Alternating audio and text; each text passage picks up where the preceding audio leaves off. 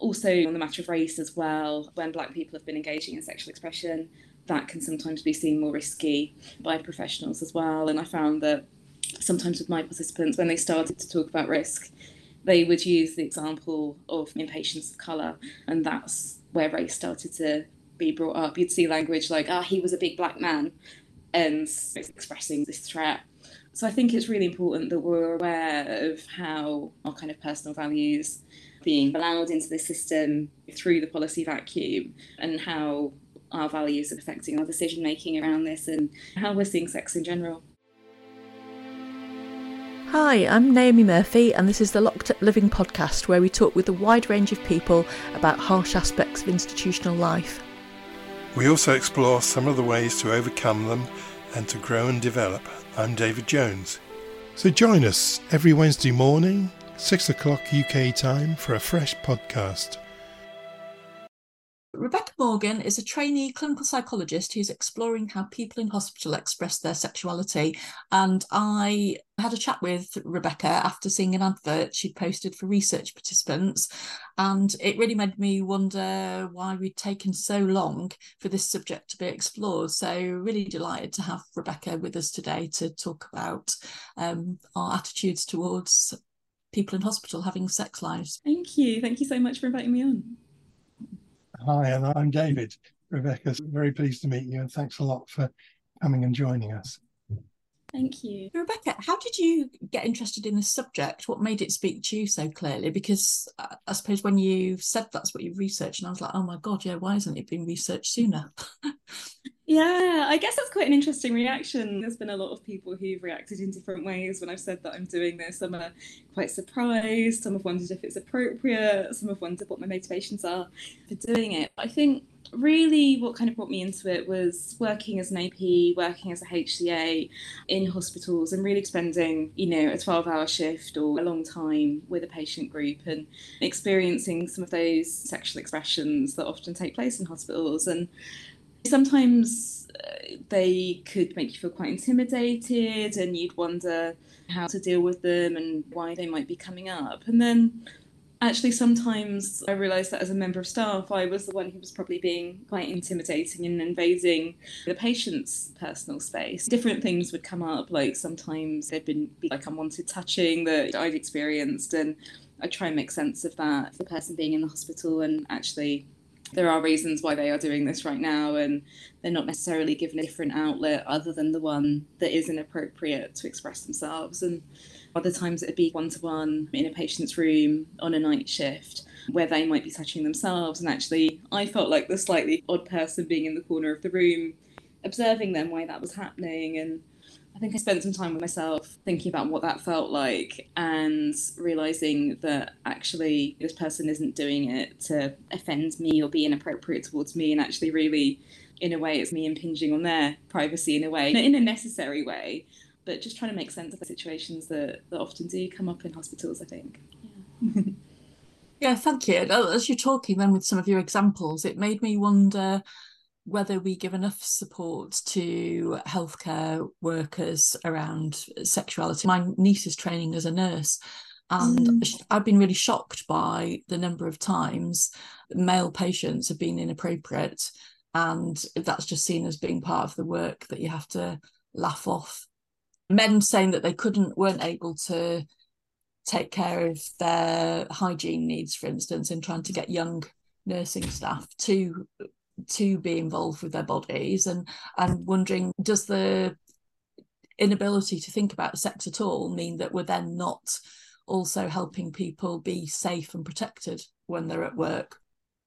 Yeah, definitely. I think there's a lot there. And for me, I wasn't necessarily given a framework to be able to process those experiences. It seemed that all sexual expression on wards was labelled as inappropriate, like the ward was seen as a public space and therefore these things shouldn't happen, which is all well and good if you're only going to be there a couple of weeks. But if you're there long term, forensic wards especially, learning disability wards especially, where we know that people are there for longer times, it seems tricky to pretend these things don't happen, because they do. So for me, the framework that we were given wasn't quite appropriate for what was actually happening and making sense of the experiences. So I think for me personally, I would like to see the framework become a little bit more nuanced and a little bit more sensitive towards people's needs, as well as protecting staff at the same time. And I don't necessarily see those two things as opposite. I think if we start to accept that actually some of our patients do have sexual needs and these are normal and natural, and give them ways in which they can express them, rather than shutting all of them down, pretending it doesn't happen, and labelling all sexual expressions, no matter whether they're offensive or inoffensive, as inappropriate, then we give people a pathway that is perhaps slightly more palatable to us as staff, rather than pathologise and stigmatise everything. And certainly what you're describing on the nursing placement, I think that's such a common experience for staff, where they are in these situations and something that is deliberately inappropriate and offensive is happening. And then sometimes other people can respond and be like, oh, it's just part of the job. You take them off the team, laugh it off, pretend that the patient's sexuality is funny, or belittle it in some way. And I don't think that really leads to the right outcomes for staff. It gives the message that we should tolerate being what is basically sexually abused in some way, and also turns the patient's sexuality into some form of joke or something that becomes extra pathological when it may not have started off that way. I think I'd like to see more of a middle ground where we're able to process these things with a little bit more nuance and develop maybe more sensitive frameworks around them. Thank you. As you were talking, I was wondering, for a starting point, what are clinical psychologists taught about sex during training? When I trained, which was 25 years ago, any discussion about sex was really limited to talking about sexual dysfunction, and there wasn't really much consideration given to sex in healthier ways or integrating it into other parts. I'm hoping you're going to say things have moved on a bit. I'm not necessarily sure they have. I think they have in some ways. I think my perception is training has become a little bit more intersectional, so we're perhaps more used to thinking about sexual orientation. But I think when it comes to thinking about sexual expression more broadly, there's still not a lot there. I'm coming into my third year now, and most of the training we've had has been related to sexual function or sexual risk.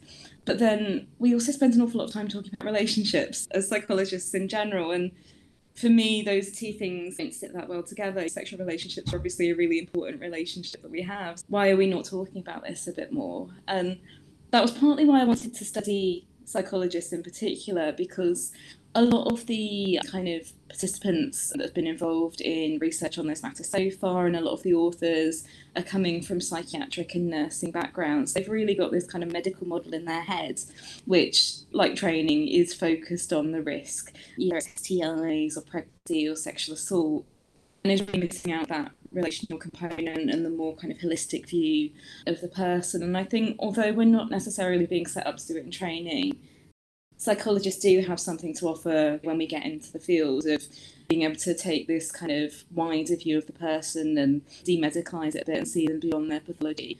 And you look at relationships as a way of recovery as well. So yeah, I don't think it's changed a lot, but in practice things are a little bit more informed than they are in training. Difference in terms of what happens in Britain around, I suppose, what is standard approach to sexual expression in hospitals? I'm gleaning from what you're saying that it's still, there mustn't be any sexual expression, because so partly what I've been doing is looking at the literature from different countries and seeing which countries are actually speaking on this topic and which aren't. And what I've been looking at in particular is which countries tend to have policies on sexual expression. In the UK, there is no national policy on sexual expression. If policies exist, they tend to be at trust level or at ward level, or just don't exist in general, and then it's down to clinical and personal judgment. However, if you go over to some countries in Europe, Germany and Switzerland, for example, then there are policies on sexual expression and how this can be supported as a kind of positive aspect of recovery. In the US, you do have policies, but they tend to be more blanket on sex and sexual expression. Having a read of some of them, they can be quite interesting. There's very specific advice in there about hand-holding or gift exchanges and someone having to be in the room at the same time. We're in a bit of a kind of strange grey area when it comes to sex in the UK. And I think the provision in the UK is quite different as well. So again, other countries in Europe, they actually have conjugal suites where people's partners can come in and stay with them and perhaps spend the night, whereas the idea of that happening in the UK seems quite strange and quite wild. There's definitely some cultural differences there. And when different kind of professional groups have been surveyed as well, the ones in the UK have tended to hold more conservative beliefs, because I think we actually have quite a risk-averse culture in the NHS at the moment. We're in quite a litigious climate. We're very worried about what could go wrong, what could the media impact be, what could the legal impact be. And I think it's really fed into this risk-averse climate, as well as there being perhaps more conservative views in the UK in comparison to other countries, just in our culture more generally. So yeah, I think it's created quite a restrictive mix. Yeah, and we have a reputation for being prudish, don't we, and repressive anyway. And it sounds like you're saying that we live up to that when it comes to our attitude towards sex and patients as well. Yeah, sadly, I think we have. And I think it would be great if we didn't live up to the stereotype. But there are differences between professional groups within the UK and personal differences as well. And I think one of the things that I've seen in my research so far is that where we are in that grey area with policy and we don't really know what the rules are, it's meant a lot of the decisions are being left up to personal judgments. And obviously, as psychologists, we're quite aware of how our personal values and beliefs might affect our clinical practice. And so you see people's views on things like kind of race, sexuality, gender really shape how they're viewing inpatient sexual expressions. There's kind of evidence in research so far and in kind of my participants that if a woman is engaging in sexual expression, she might be seen as more vulnerable. She might be more likely to be seen as the victim. If it's a man, the opposite, he might be an aggressor. However, the situation flips around when you're talking about homosexuality, and it might actually be that women who are engaging in same-sex practices, they might be seen as more threatening. With gay men, there's more of a risk around HIV there that's perceived, or there's chemsex going on. Trans people as well are really getting the tough end of the deal when it comes to inpatient sexual expression. A lot of that seems to be pathologised. And also on the matter of race as well, when Black people have been engaging in sexual expression, that can sometimes be seen more risky by professionals as well. And I found that sometimes with my participants, when they started to talk about risk, they would use the example of inpatients of colour, and that's where race started to be brought up. You'd see language like, he was a big Black man, and expressing this threat. So I think it's really important that we're aware of how our kind of personal values being allowed into the system through the policy vacuum, and how our values are affecting our decision making around this, and how we're seeing sex in general. Yeah. I was thinking of your little list there of being prudish and repressive, and I was going to add a resentment at people taking illegitimate pleasure of things, and so certainly that's true in prisons, that prisoners aren't supposed to have any pleasure or happiness, and people in public services should only receive what they're there for and not enjoy it at all. Yeah, I think that's come up in the research a little bit, where people's sex drives aren't going to go away the second they step foot in the hospital, the second they step foot in a prison. And by banning sex, we turn people's normal, natural, healthy, perfectly socially acceptable sex drives into something pathological and stigmatized. And I'm interested to see what happens once these people leave hospital or leave prison. Do they view their sexuality as different? Do they see themselves as a threat, inappropriate, or feel ashamed for kind of feeling and thinking the things that they're thinking? And I wonder if there is a longer term impact on people's sexual expression once they've been in these institutions and then left. Rebecca, do you think that we increase risk by banning sex? I think so. I think to a degree. I think it's one of those ones where you try and button down all the risk and inadvertently end up actually creating kind of new risks in doing so. I think if all sexual expression is seen as pathological and inappropriate, then the incentives of the patient to choose what might be a slightly more offensive form of sexual expression over a less offensive form are reduced. If people aren't given an appropriate space in which they can express themselves, then they may as well choose any of the spaces. So if you don't have privacy in your bedroom, or you're told off for, say, masturbating in your bedroom, then, what's the difference in choosing the public areas to do that? So yeah, I think there is kind of risk brought in. And I think where staff in the UK especially have been left in a bit of a grey space, I think sometimes staff are a little bit worried about, actually, can I intervene in this area? Can I have this conversation with this patient? Or am I professionally overstepping if I bring up the matter of sex? So I wonder if there are things that are going on in patients' lives that sometimes we don't see because we don't ask about them.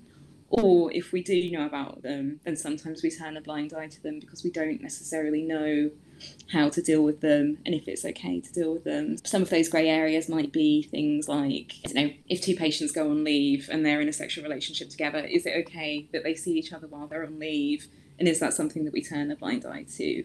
Or do we start having open conversations about what these patients' relationships are, what's going on outside of the hospital, and is it okay to intervene in that part of people's lives, or should we just ignore it and save ourselves the hassle? Yeah. This thing about culture is very important, isn't it? I used to work on an adult acute psychiatric ward, and people were there for quite a long time sometimes, and it ran as a therapeutic community. But the issue of sex and relationships between patients was an absolutely electric topic. It was avoided as much as possible. But if it was perceived in any way, the atmosphere really became quite toxic and punitive. So, but it sounds as if you would like to see our institutions facilitating opportunities for people to have sexual relationships within hospitals or prisons. Is that right? To a degree, I think what I would really like to see is more questioning of the decisions that we make and how we arrive at them. And I think a move away from black and white ideas about sex is not okay, basically. I think there's one paper which kind of surveyed inpatients on a ward, and it said that 30% had engaged in sexual behaviour while they were there. So this is clearly happening, but I think we just need to find slightly more sophisticated ways of dealing with it that aren't just to say this can't happen, and if it does, then that's pathological. I think, especially for psychologists, to be able to have conversations with people about what is healthy sexual expression, what sexual expressions are good for recovery, what sexual expressions feel okay for the people on the ward and make the people around them feel comfortable as well, to engage in some of the thought processes that we might have outside of the hospital where we think, oh, am I behaving appropriately here? Is this the right time and space to do it? Those kind of thoughts, just to be able to be a little bit more sensitive to what people's needs are, rather than just blanket bans or decision making that's made purely on individual values, I think is something that I would like to see. I was just going to ask, have there been any research that's asked patients themselves what they would like and for ways to manage some of the...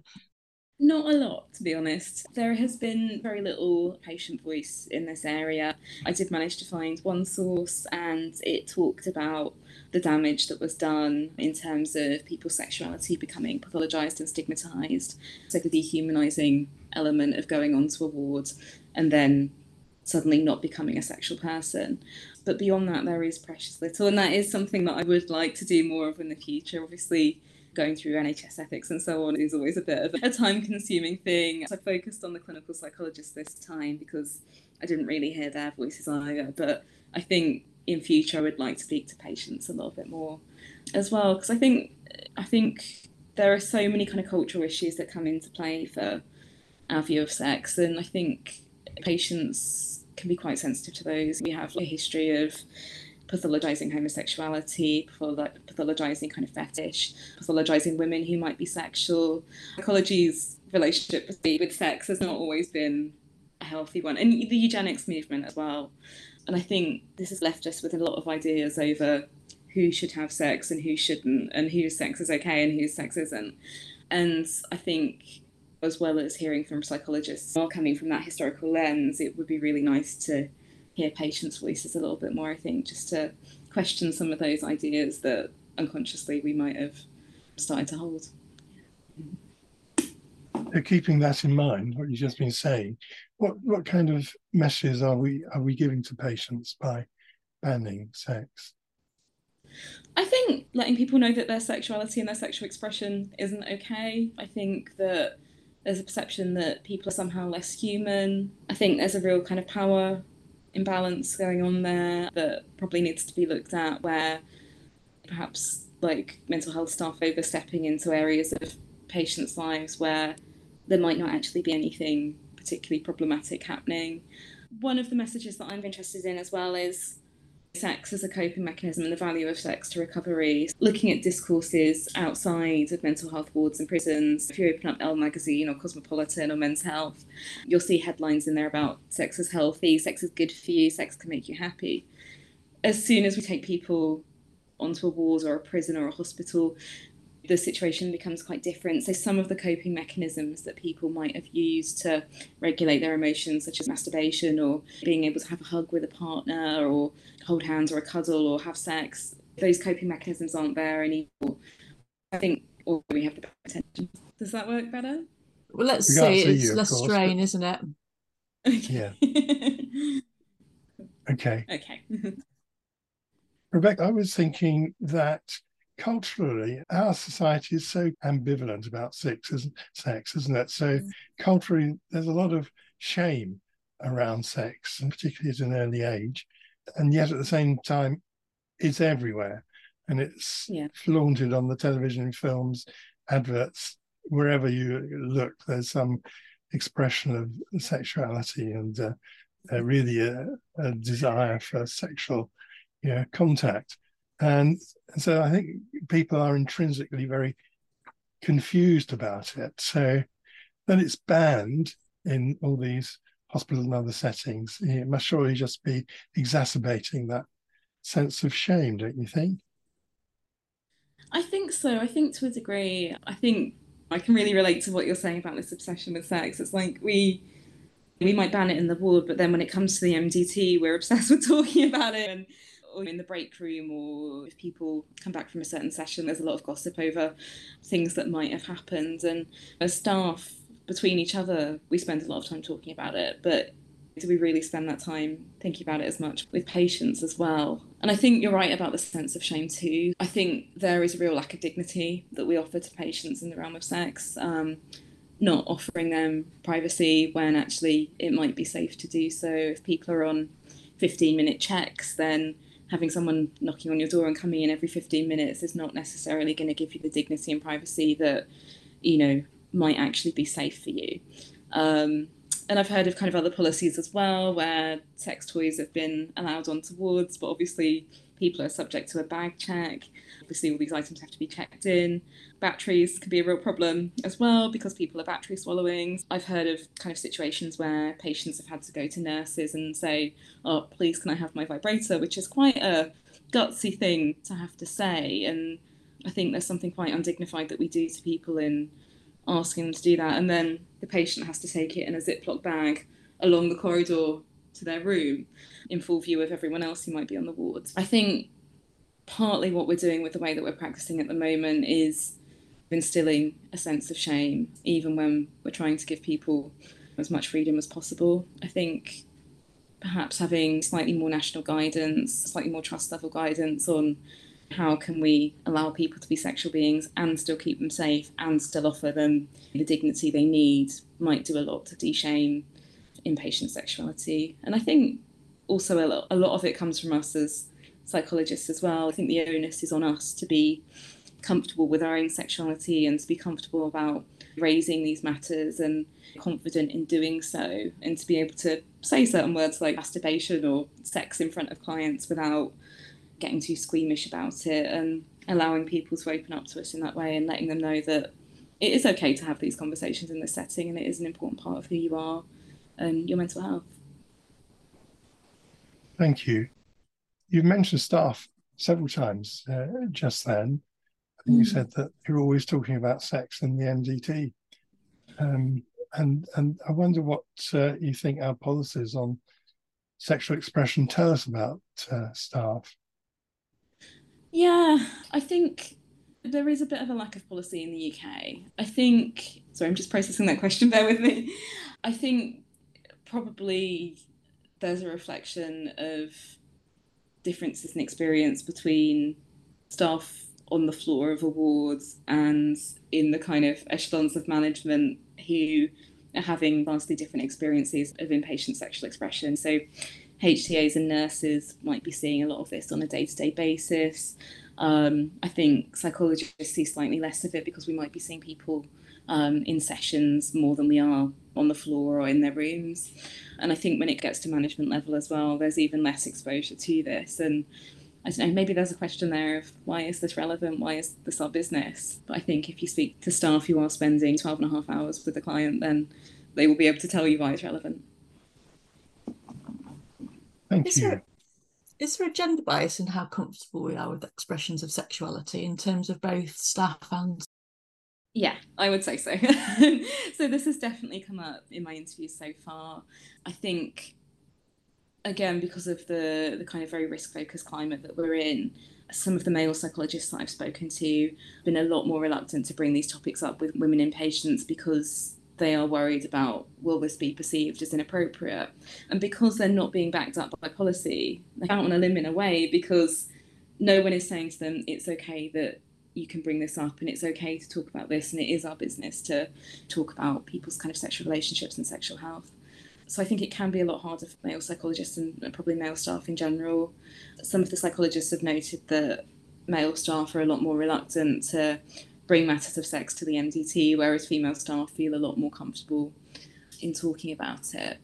And I think I kind of wonder if there's perhaps something that goes on at a patient level as well, where male service users might be more likely to be seen as a threat. Does it also make it less easy for them to bring it up when they are speaking to staff as well, whereas maybe female inpatients might feel slightly more comfortable, although obviously it's going to be quite tricky for everyone.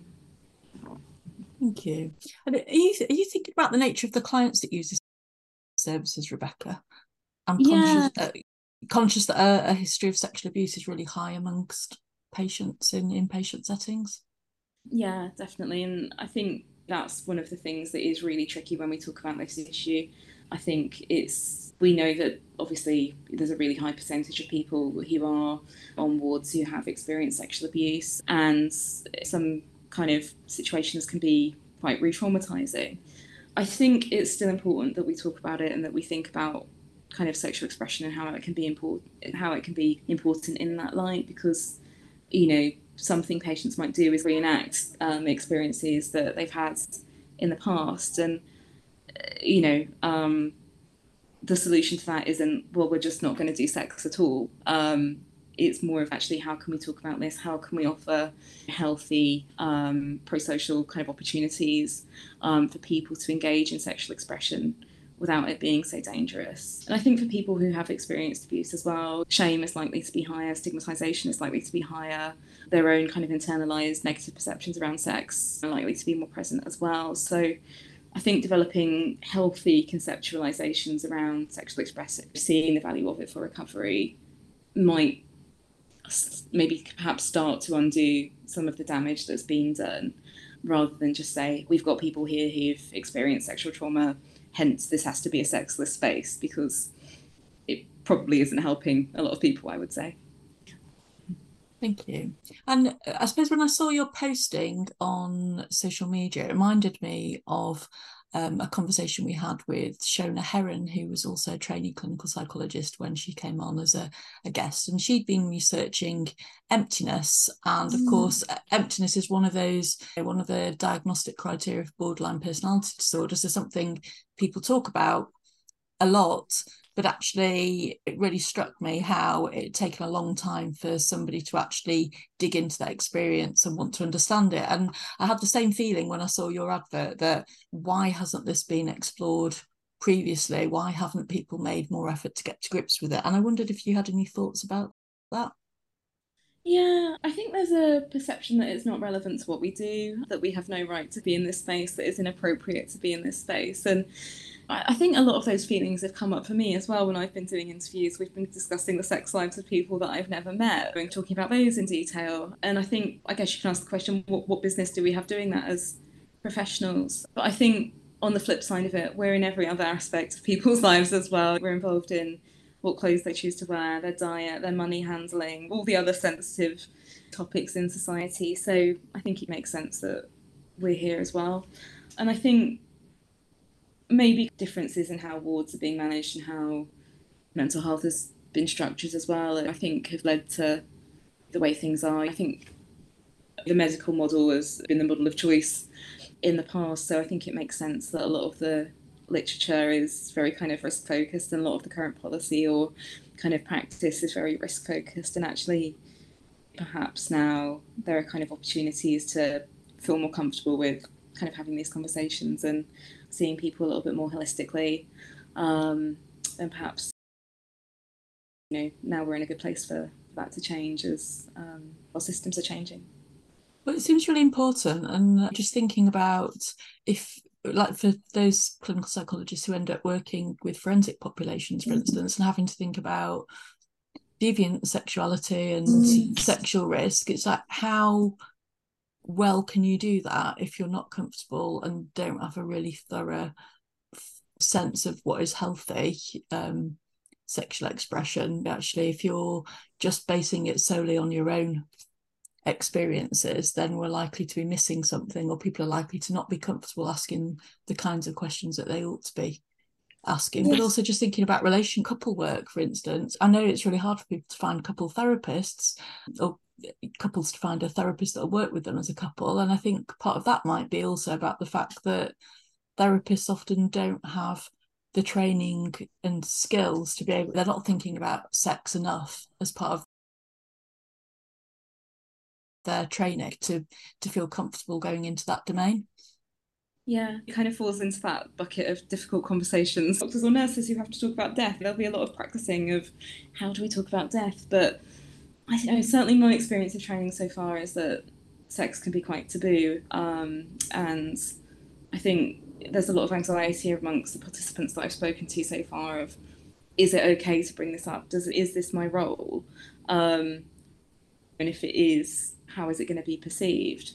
But yeah, and I think the other issue you brought up, like the forensic side of things, I think is really interesting as well. And oddly, forensic settings in some ways do seem to be slightly more liberal environments than mental health wards at times, because the prison population historically has had certain privileges, such as the conjugal suites or being able to have contact with a partner that might not have taken place in kind of mental health hospitals historically. For me, it's been interesting to compare the forensic side of things to mental health more generally, and actually discover that sometimes the situation is a little bit slightly more liberal on the forensic side of things. Thank you, Rebecca. And interesting enough, I think what we haven't mentioned is sex between staff, which can be another electric topic, but that's perhaps subject for the next time we meet with you on a podcast. But, yeah. And I think also just dropping in here, that's something that inpatients are aware of when there are two staff who are hugging at the end of a shift, or you've got the same surnames. I've had participants bring this up, and sometimes there's a little bit of a tension there of, okay, how come these professionals are allowed to do it in this allegedly public environment and yet I can't? So yeah, all interesting stuff. Yeah, so there is that idea, isn't there, that staff cope with difficult experiences by bonding through adversity and having sex, and the kind of like instinct for life to counteract the death instinct amongst hospital settings. So that often there's quite incestuous relationships amongst staff groups in hospitals, it seems, and prisons also. Yeah, it becomes a little bit Love Island at times.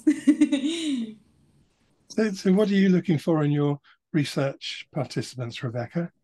Yeah, so I'm looking for clinical psychologists who've worked in an inpatient environment in the UK in the last 3 years. And really, I'm just looking at pulling out their kind of views and practice, and what actually is it that clinical psychologists do around sex in relation to inpatients, and why.